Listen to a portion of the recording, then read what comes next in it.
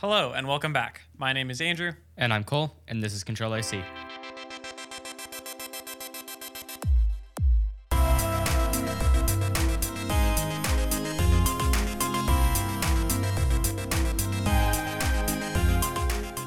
Control IC is the podcast where we talk about heated seats and contract violations.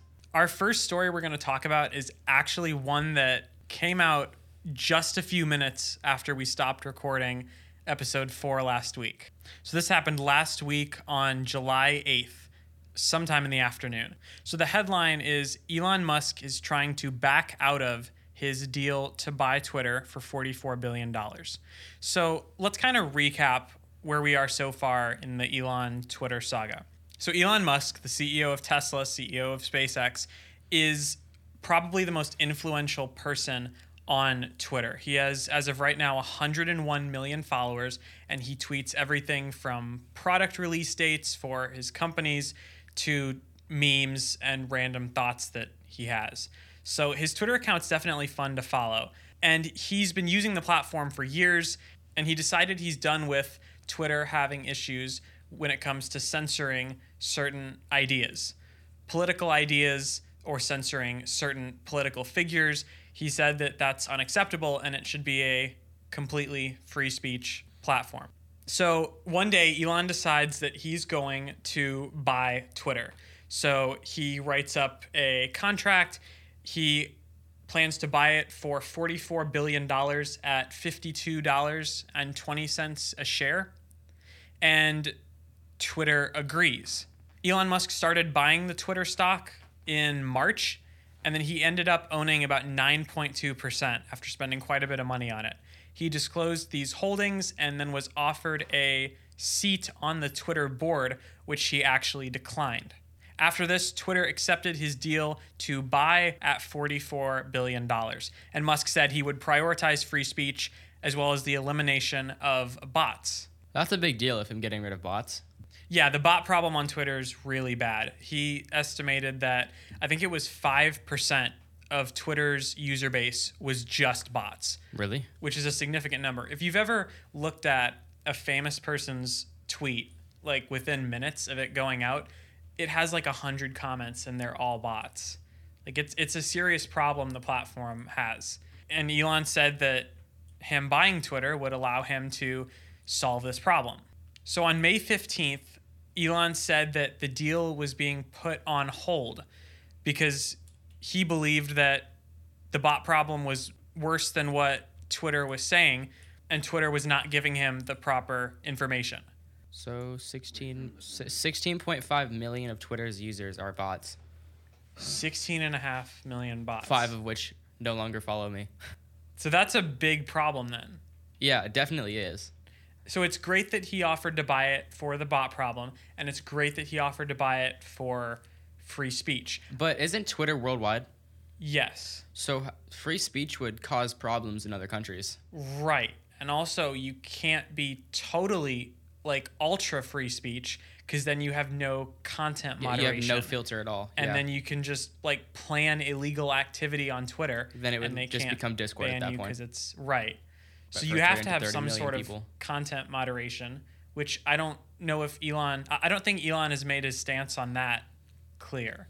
After Elon requested more information, apparently Twitter gave him more, but Elon was still not happy. Elon said that he was not given the proper information about the company to proceed. So on July 8th, Elon Musk told the SEC that he was terminating the contract. So immediately after this, Twitter said that they will sue Elon Musk to force him to buy the company, which is hilarious because That's a big deal. They went from not wanting him to buy it originally to now we're going to force you to buy it. That's a big deal, though. Musk believes that Twitter violated the terms of the deal. Yeah, that's his whole argument. Twitter violated the terms. Twitter should let him off the hook. What terms did Twitter supposedly violate? So he's claiming that they didn't give him the proper information to proceed with the deal. Like what? Do we know? He really focused on information about bots. Like, that's the whole reason behind him backing out of the deal. Musk signed the merger agreement without access to any inside info, apparently, as well. So he kind of went into this blind, and then Twitter didn't give him any information, and he remained blind for as long as the deal stood. So there are two outcomes of this now. So the first is Elon Musk pays $1 billion in fines. So basically part of the contract was if it all falls through, the party at fault has to pay $1 billion. Which is Elon. Which Twitter is trying to argue is Elon because he's stepping out of the deal. Elon's also trying to argue that, of course, it's Twitter's fault and Twitter should pay him $1 billion. The second outcome is Elon Musk is forced to buy Twitter. So apparently Twitter's lawyers are going to either force him to pay the $1 billion or force him to go through with the deal. Do you think that if Twitter makes Elon pay the $1 billion to back out, do you think he's going to leave Twitter? He could pull a Trump and start his own social media network. Absolute free speech. But just in the U.S.? I don't know. He could pull that off. Trump was kicked off of Twitter, and he started his own social media network, Truth Social, which failed horribly because there was no content moderation. There weren't many users. That didn't work. But I think Elon could definitely pull that off. The problem is, if you're familiar with Tesla, you know that they don't spend $1 in marketing. Basically, all of their marketing is done on Twitter. Like if Elon said on Twitter, go buy a Model 3, Model 3 sales would immediately spike. Elon has the power on Twitter to say, go buy, $100 in Dogecoin and make Dogecoin go right to the moon. He has the power to just tweet something and literally make Tesla stock like double and make him billions of dollars. Like his influence is crazy. I think he's the most influential person like in the world. I don't think there's anyone else who has that much power on social media. I definitely think that's fair to say. Because like if he tweeted like your example, go buy $100 in Dogecoin, then he could just sell it and make so much money. Right. And so could a ton of other people. That's why he's been in trouble a lot in the past. People think that he should be somewhat regulated on Twitter because he can put a bunch of money into a stock, tell everyone to buy the stock, and just make a quick $1 billion off of it. That's just so crazy to think. Like he's literally like in unlimited money. His fans are so loyal too. Like there's a reason why Tesla sells out of the Cyber Whistle or the Cyber Quad. Like every little thing they make. If you watched Tesla's Cyber Rodeo event in Texas from a few months ago, there was this lady in the front row of the audience literally crying when Elon came out. And the whole audience was screaming at him the whole time. Like if he just paused mid-sentence, there would be applause for 30 seconds. Like people absolutely love him. So the new Model 3. Right. It's just constant clapping the whole time. He could end on like a conjunction and they'd start clapping. Right. He says stuff in the. I mean, we love Elon, but like he's not the best presenter. Sometimes he's not the best presenter, and he will like mess up a sentence or something, and like say something confusing, and then it'll just be applause. I feel like he reminds me a lot like Steve Jobs. Like original Steve Jobs? Like like the OG Steve Jobs. So the theory that Ben Shapiro has about this is that Elon wants to dump $8.5 billion in Tesla stock that he has. He can't just dump all of the stock randomly because then Tesla stock would tank and he would lose more money. So instead of randomly selling it, he basically attached it to a reason. So he said, I'm selling the stock to get money to buy Twitter. And everyone was like, okay, and the stock didn't crash. So he went into this agreement to buy the company and then said, if you breach the contract, you have to pay $1 billion. Those were the terms. So that's actually a really good deal for him. So he can liquidate the $8.5 billion in stock without tanking Tesla's stock price, and it only costs him $1 billion from violating the contract. So basically, Elon just has the intelligence to work the stock market. Yeah, he's basically playing the whole world. He's playing Twitter. He's playing Tesla. He's figured it out. He's beat the algorithm. He's out of the simulation. Basically, yeah. So yeah, it's a very smart move by Elon. So we will keep tracking this story in the coming days, coming weeks, coming months, and we'll update this in future podcast episodes. So keeping with the trend of large amounts of money, BMW is keeping some of their vehicle functions behind a subscription paywall. Yeah, so remember a few weeks ago when we talked about your mom's Sienna? Outrageous price for her auto start. Yeah, and how she has to pay a monthly subscription for a feature already in her car. BMW heard our podcast, and they liked the idea, clearly, and they implemented that on their new cars. That was a joke. So now in your BMW, which I will say, BMWs are pricey cars. Like, not everyone... Yeah, Like, for real. not many people drive a BMW. They start at, like, an M3 starts at $40,000, and they go up to well over $100,000.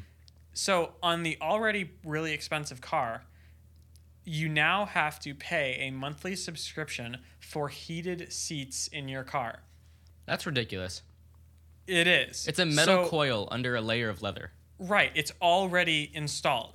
So BMW is selling an $18 a month subscription to heated seats in a number of countries. I think right now it's South Korea, and it hasn't come to the US yet.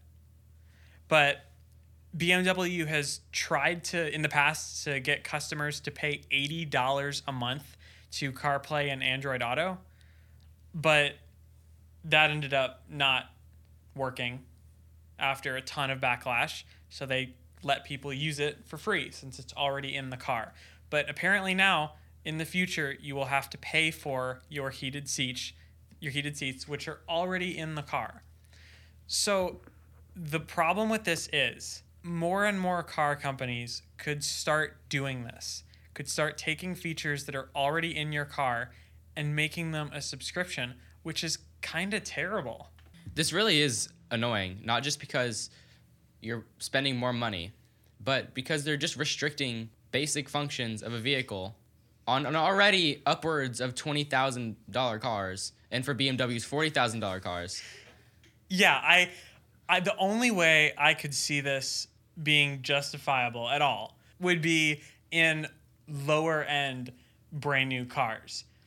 So like 15,000, 20,000, 25 maybe, like that lower end car area. If you're buying a lower end car, that doesn't mean you have the budget to go and spend $18 a month. Then again, yeah. Like, that's more than Amazon Prime costs, and that's just sad.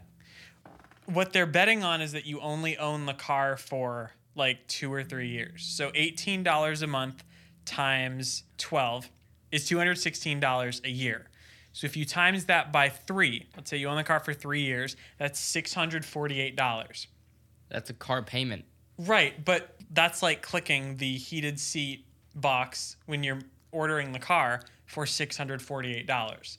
So they're basically taking that option and stretching it across the lifetime of the car. But that's only if you own it for 3 years. If you take the $216 a year, and let's say you own your BMW, which is a very well-made car, for 10 years, that's $2,160 for heated seats over the whole lifespan of your car. And That's I've never met money. anybody that buys a car, especially of that worth, and then keeps it for 2 or 3 years.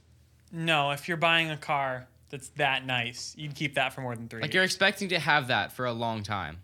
Yeah. So you get the car with the heated seat coils already in the car. You have to use the subscription to unlock it. We don't know if that's through the app yet, through the screen. We don't know how you pay for that, whether it's just factored into the price of the car if you commit to it. We really don't know how this works. So basically, car companies are just turning into EA. Basically, yeah. The other thought I had was in 10 years, your car is going to be outdated. It's not going to get over-the-air software updates. So if the software in your car isn't supported anymore, do you just lose your heated seats once your car is that old? Because you can't pay for it anymore. It's still in the car. But I guess you just lose the feature once your car is, 4 or 5 years old, which, again, is terrible. Then you just have to buy a new car. That's annoying. I'm sure there will be a way to just turn on the heated seats Like if they're in the workarounds. car, there will be a workaround. For sure. Someone's going to make a lot of money on a YouTube video that explains how Yep. to do this. Okay, we're going to take our first break. When we get back, we'll talk about the iOS 16 public beta and early reviews of the new MacBook Air.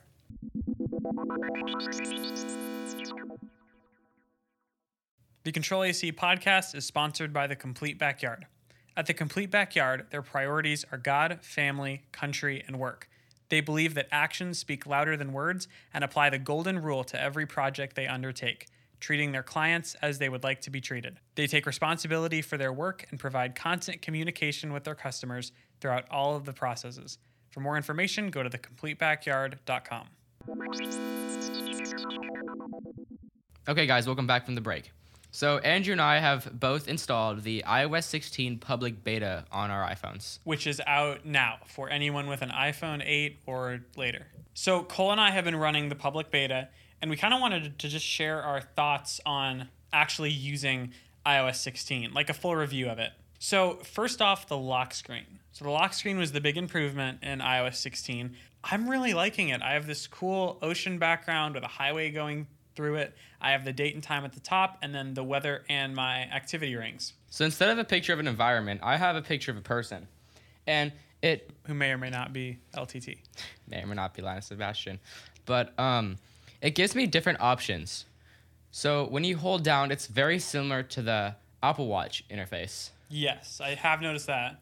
You can customize it. It has the same selected layer. It has pop-up menus that look good. They function like you assume they would. And the coolest part to me is that when you hold down to customize your lock screen, it not only lets you customize the current lock screen, but it also shows you all of your saved lock screens. So you can have a bunch of different lock screens set for different days, different occasions. You can have like a formal lock screen. You can have a lock screen for school, one for home, which is really nice. And yeah, I especially like the different fonts that you can use for the time. Yeah, it makes it look very, very personalized. You can have like a fancy looking font. You can have like a cool... Kohl's looks like a neon font. So it does remind me of like a neon sign like that, like you're saying, like for a restaurant or something. Yeah, so home screen and lock screen is very nice. Another thing that I really like is notifications at the bottom. Oh yeah, I've absolutely been loving that. This is so helpful. So I never really get to see my lock screen because I always have Spotify open. And as you all obviously know, when you have music players open, it takes up the entire middle of the lock screen. So now it is along the bottom with the notifications, and it's similar to the Amazon Echo Show, where if you select it, it brings it up in the big screen view. In sort of like a list view. You know what? It actually reminds me of the OG iTunes. How you could have it playing at the bottom, and you select it, and it brings the whole thing up. Oh yeah. Spotify does it, but... Yeah, okay. So yeah, now when you have a song playing, it can either be a full screen lock screen thing, like the album art takes up your whole lock screen, and it kind of, like on Spotify and Apple Music, if the album color, like for example, has a lot of blue in it, the outsides of the app will be like blue. Like the app, the now playing screen kind of takes on the color from the album art. And the lock screen does this too. And then you can tap the album art and it all shrinks down into this one little now playing bar at the bottom of your lock screen, which is really nice. And then also when you set a timer now, you can have a timer thing that constantly is updating on the bottom of your lock screen. Yeah, that is really cool. And another thing that I have, the only widget I have is for battery percentage. So when you look at your phone, your battery doesn't tell you the percentage without you having to swipe down from the top, right? Yeah. So you have your battery percentage as a lock screen widget? Yeah, it's right below my time on the left. What I do wish is that you could center the widgets. You can't. If you have one, you can center them. And then if you have two or three, they just kind of move out to the side. Not if it's a just single rectangle one. You can't center yeah, it. if it's a rectangle widget, it automatically goes to the left side. You can't even bring it to the right. That's really the only thing I don't like about it. Yeah. There right now, in terms of apps that have widgets on the lock screen, it's only Apple apps. So I have the battery widget, clock, fitness, home, news, reminders, stocks, and weather. As time goes on, there's an open API for this. So more and more companies will have their own lock screen widgets, which would be really nice. Overall, though, I think this really makes the iOS lock screen look great. It does look really polished. Yeah, I've shown this to several people, and they've actually been surprised. I think that customization is kind of catching a lot of people off guard because for 15 iOS updates, we've just had the same old lock screen. I guess this all started with iOS 14 when Apple let you do the custom app icons and widgets. And I guess since then, we've now gotten more and more customization each year. Mm-hmm. A few other things in the iOS 16 beta, the Spotlight search is really snappy now, which I like. The animation when you swipe back from something is really snappy, specifically in messages. Speaking of messages, we now have the unsend and edit features in iMessage. Right now, this only works if the person you're texting also has the beta. So Cole and I can only do this with each other. And so far, I guess it works fairly well. It definitely could use some polishing. Like recently today, I was having problems with my messages app. I would send a message, but the message would be blank and it would just disappear. And then I had to send another message again for the apps to show up. And then as far as like unsending and edit goes, that's been fine so far, I guess, just between you and I. I've also had some thermal throttling issues in battery life. Oh, yeah. So my battery life on iOS 16 beta has been horrendous. Like, absolutely terrible. My phone is getting to 50% by like 2 p.m. And that's not how it used to be at all, even on 15.6. I mean, my 12 mini already is not above 50% by 12 o'clock. Like, even with 15.6, it was still like, unless I woke up at 10. Yeah. But like, if I get up at 7 o'clock in the morning, it's not at 50% by 12. It's at 30, 35-ish. But it's been dying in 2 hours.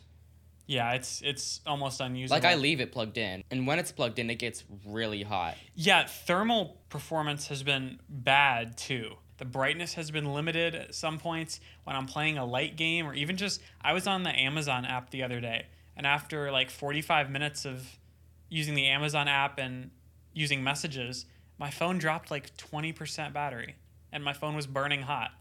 So if you're listening and you're kind of wanting to try out all the new features, if you don't rely on your phone super heavily, I guess I would say go for it because it's one of the more stable public betas that we've seen. But if you really need your phone to do a lot of stuff every day and you need like decent battery life, I would not upgrade to this beta yet. I would wait for the public release this fall. And then speaking of reviewing, the M2 MacBook Air was sent out to reviewers this past Thursday. So we are going to get this MacBook Air the first week of August, and then we will test it and do a review episode. But until then, I just kind of wanted to go over what early reviews have said, because I know that this is a laptop that a lot of people are considering for back to school. The overwhelming consensus from reviewers is that it's a very, very good machine as long as you're not doing a ton of intensive work. So they said M2 is great in terms of performance, can fly through your Google Docs and Google Classroom for school. It can handle video editing, can handle a lot of stuff, almost anything you throw at that. And it also puts up like the highest single core score in Geekbench, like I think only losing to a 12900K, which is a chip that uses a ton of power. 16-core processor. Yeah, so this is nearly the fastest CPU you can get in terms of like light everyday computing. So, as the name suggests, it's the MacBook Air, so it doesn't have a fan. So, there's obviously thermal issues with this laptop. Sometimes. Yeah. In normal use cases, reviewers aren't seeing any thermal throttling. Yeah, The Verge's review said that during everyday tasks like multiple Chrome tabs, Spotify, Gmail, things like that, the bottom of the laptop wasn't even warm to the touch. Which is very good. Yeah, especially for this laptop, because the Airs have always run a little hot. Last year's M1 Air was not too bad in terms of thermals. Our producer Aiden is recording this episode right now on his M1 Air, and he's had a pretty good experience in terms of thermals. So we're going to have Aiden on for a second. So like I said, Aiden has been using the M1 Air for heavy tasks for the past year. And if someone's a student or anyone doing light stuff looking at the new M2 Air to buy right now, Do you think they should just go with the M1 Air instead? Is that enough for most people? Yeah, actually. So it's actually a great computer, but I made a huge mistake by going with 8 gigabytes of RAM instead of 16. 16 will make all the difference. And in terms of thermals, it actually takes a lot to overheat it, but when it does overheat, all I have to do is shut it down for a couple minutes, and then it gets right back to normal. In normal everyday tasks at school, like Chrome and Spotify and Oh, it docs crushes and stuff. it. Yeah, absolutely. It's great. So you don't, so people don't need to get M2 then just for day-to-day stuff. Correct. So an M1 Air with 16 gigs of RAM is the same price as the base M2. I wonder if that's worth it to people more than the upgraded M2 display and design. Are you talking about like 8 gigabytes on the new base model? Yeah, 8 gigs on the M2 is the same price Oh, as no, 16 I on would M1. 100% go with the M1 16 gigs. 100% any day. Interesting. So yeah, if you're looking to buy the M2 Air, which is actually, we're recording this on Friday, July 15th, so you can go ahead and buy the M2 Air now.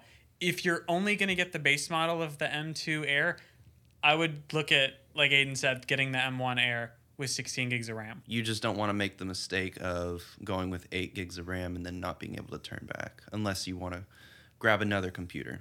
Especially if you're going to be keeping this computer for, Right. 2 or 3 years of high school or college. Right. Well, thank you, Aiden. It was nice having you. Yeah. We're going to take one more break, and then when we get back, we'll talk about the Nothing Phone reviews and a really interesting D-brand skin.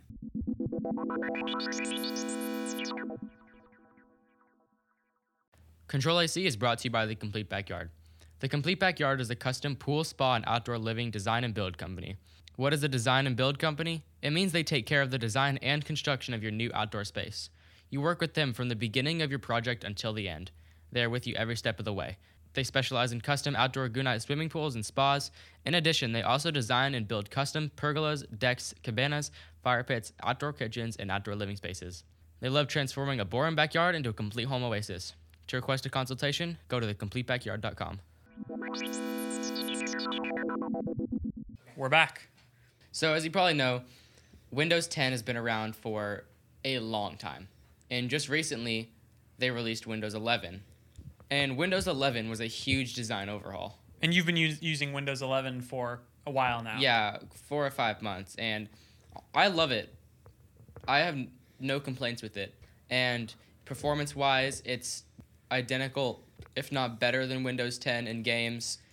It has better encoding and decoding of audio and video. It's just all around a better operating system than Windows 10. Yeah, so Windows 11 is here to stay for a year and a half. Yeah, so Microsoft is supposedly readying Windows 12 for 2024. Which is amazing because we just had the whole big transition to Windows 11. Yeah.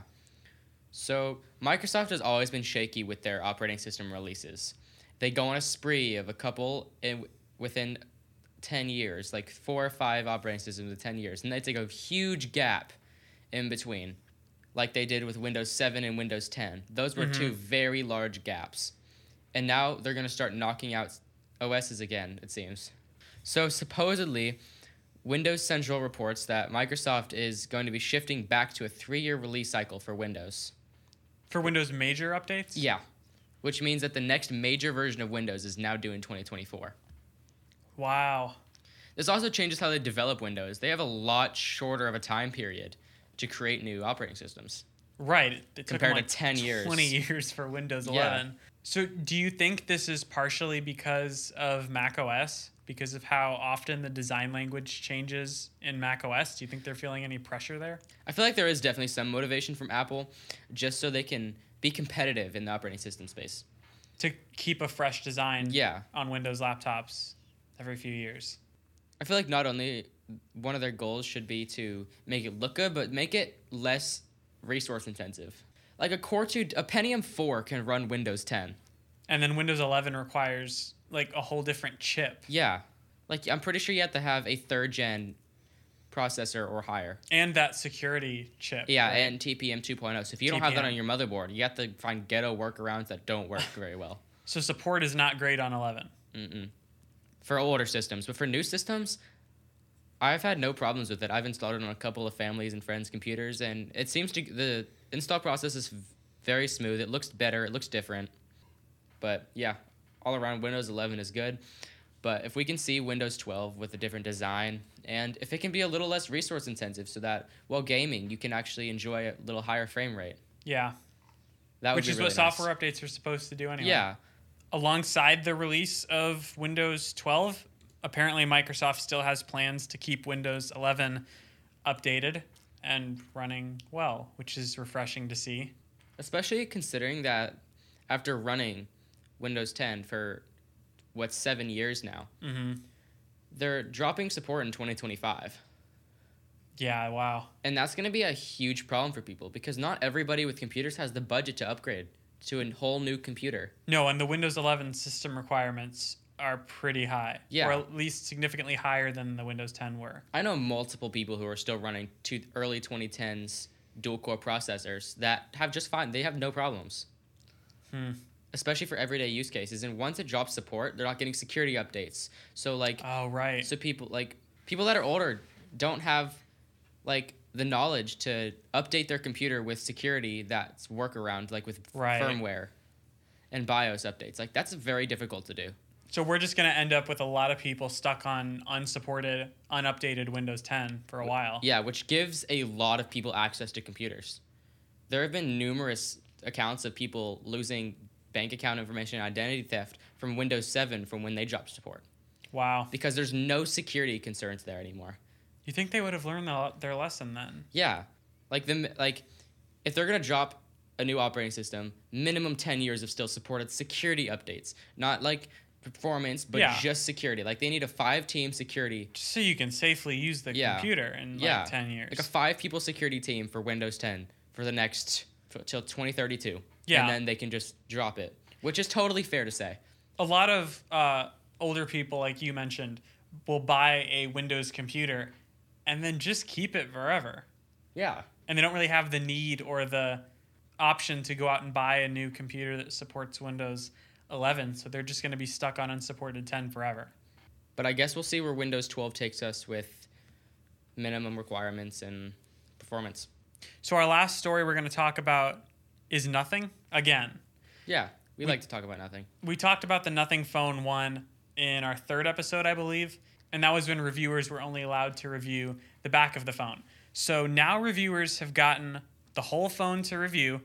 They can review the software, the performance of it, and the Nothing Phone 1 isn't that bad. No, it's actually a fairly good phone. Coming with the base model of 8 gigabytes of RAM and 128 gigs of storage, this is already a good phone. Yeah, those are good specs to, right off the bat. It's a 6.5-inch 1080p OLED with 120 hertz refresh rate, which is actually pretty good for a $450 phone, which is the price of the Phone 1. 120 hertz OLED for $450 is better than OnePlus Nord. It's better than Pixel 5a. It's better than the Galaxy A series. This is a very heavy competitor, I feel. Yeah, and it also offers 1200 nits of peak brightness too. That's really high. Which is really good. There's an under-display fingerprint sensor. Reviewers say it has pretty snappy performance, and it also gets 4 years of promised software updates. That's helpful. From a startup phone company, which is very promising. So they won't just drop the phone the second they release a new one. Right. The only bad thing that reviewers are saying is that the battery life, I guess, is not amazing. But then again, it is a fairly small phone. And then the other risk with this phone is it's just a brand new company. Yeah, so we don't have any track record of, we don't know how longevity. They're going to deliver software updates. Yeah. We don't know how support's going to be. Or if the phone will overheat eventually and, melt. We don't know exactly what's going to go on long term, but... It has a Snapdragon 778, which is a mid-range Snapdragon chip. Don't expect A15 or Snapdragon 8 Gen 1 performance from this. It does have 5G, but it's not going to be sold in the US, so it also doesn't work on US carriers very well. So it would be better for Verizon. Yeah, it may work on Verizon, but not any other carriers. Not AT&T and not Gen 5 Sys. Oh no, Gen 5 Sys. When we're going to see that by the time Windows 12 is unsupported. Oh my goodness. I'm reading the Verge review right now of the camera of the Nothing Phone 1. They say that the photos are vibrant and detailed, but kind of heavy on saturation, although they said it's not nearly as bad as Samsung saturation. So camera seems fine, performance seems fine. You have the cool lights on the back. Like, if you don't live in the US, this is actually a pretty cool phone. It's an enthusiast phone, which we haven't seen in a while. And it's incredibly unique. Yeah, there's no phone that looks like this. And there's a white version, which you've probably seen if you've Googled the phone. There's also a black version, which several reviewers got, which looks really good. The black phone with the white lights is definitely the one to get. If you have a non-Nothing phone, but you want it to look like the Nothing phone, there's a D-brand skin for that. So there's a D-brand skin called the Something skin, and it makes your phone look just like the Nothing phone. I plan on getting this. It's only available for S22 Ultra, iPhone 13 Pro Max, and Pixel 6 Pro. Never mind. So it's only for the top 3 flagship US phones. But it's awesome looking. It makes the back of your phone look like the Nothing phone. If you aren't familiar with D-brand, they make skins for the back of your phone. So you apply this to the back of your phone. It doesn't really offer much protection, but it looks awesome. Also in D-brand news, they have a new laptop skin for the new M2 MacBook Air. It's called the Craigbook skin. In our first episode, we talked about a moment in Apple's software event where Craig Federighi was running through a hallway in slow motion, running his hand through his hair, and D-brand basically screenshotted that image and put it on a skin. So you can now have a Craig Federighi MacBook.